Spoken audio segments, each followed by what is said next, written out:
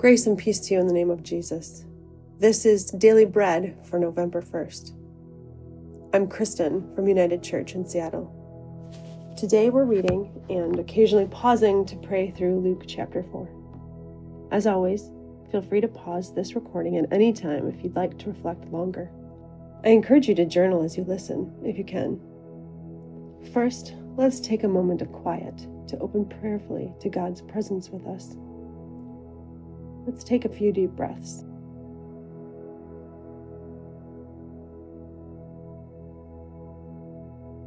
Be still. Be quiet before God.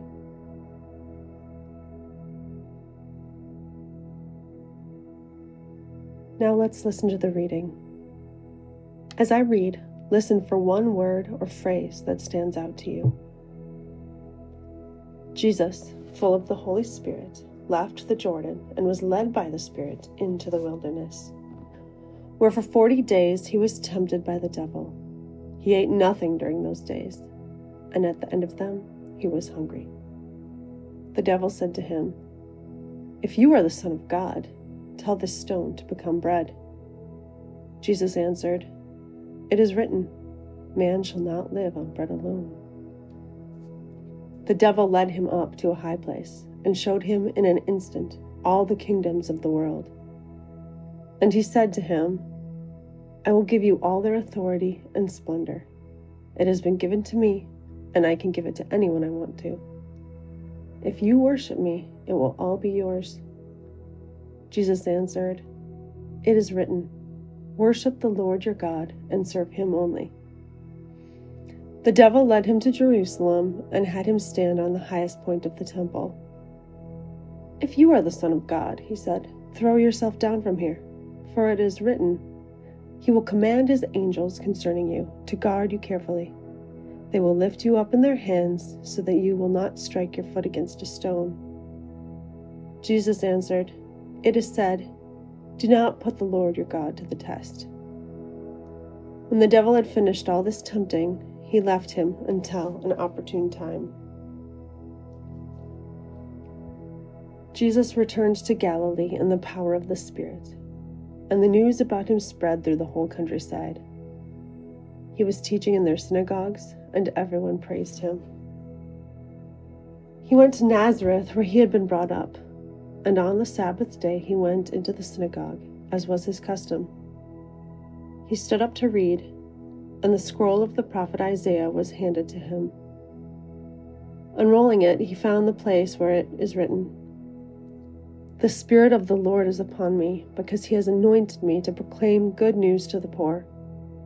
He has sent me to proclaim freedom for the prisoners and recovery of sight for the blind, to set the oppressed free, to proclaim the year of the Lord's favor." Then he rolled up the scroll, gave it back to the attendant, and sat down. The eyes of everyone in the synagogue were fastened on him. He began by saying to them, "Today this scripture is fulfilled in your hearing."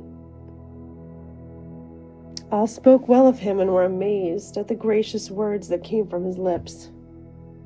"Isn't this Joseph's son?" they asked.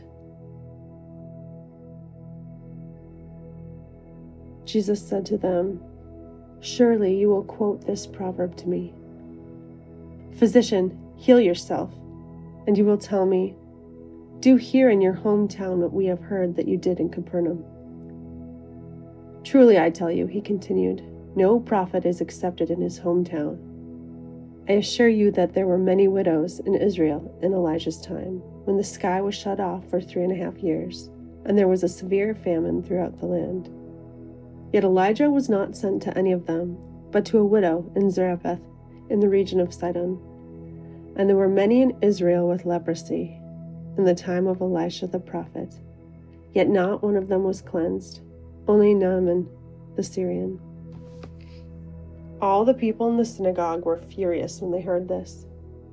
They got up, drove him out of the town, and took him to the brow of the hill on which the town was built, in order to throw him off the cliff.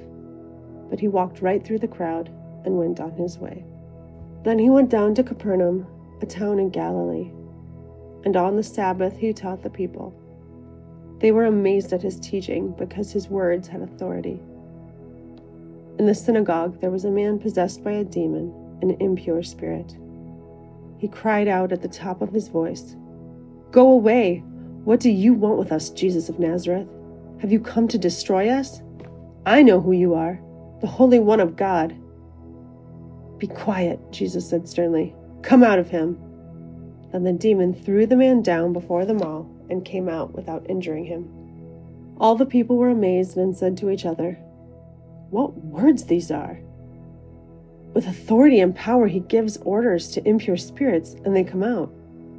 And the news about him spread throughout the surrounding area. Jesus left the synagogue and went to the home of Simon. Now, Simon's mother-in-law was suffering from a high fever, and they asked Jesus to help her. So he bent over her and rebuked the fever, and it left her. She got up at once and began to wait on them. At sunset, the people brought to Jesus all who had various kinds of sicknesses, and laying his hands on each one, he healed them. Moreover, demons came out of many people, shouting, "You are the Son of God!" But he rebuked them and would not allow them to speak, because they knew he was the Messiah. At daybreak, Jesus went to a solitary place. The people were looking for him, and when they came out to where he was, they tried to keep him from leaving them. But he said, "I must proclaim the good news of the kingdom of God to the other towns also, because that is why I was sent." And he kept on preaching in the synagogues of Judea. Let the word or phrase that stood out to you lead you to an encounter with Jesus as you prayerfully reflect. What do you think God is trying to reveal to you in this scripture? Pause. Consider this with God and write it down.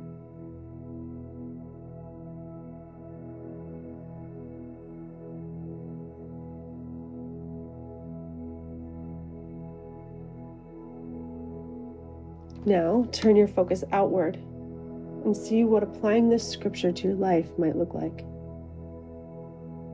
Consider prayerfully, what is one way the scripture might apply to your life today? Take a moment to consider and write, if you're able.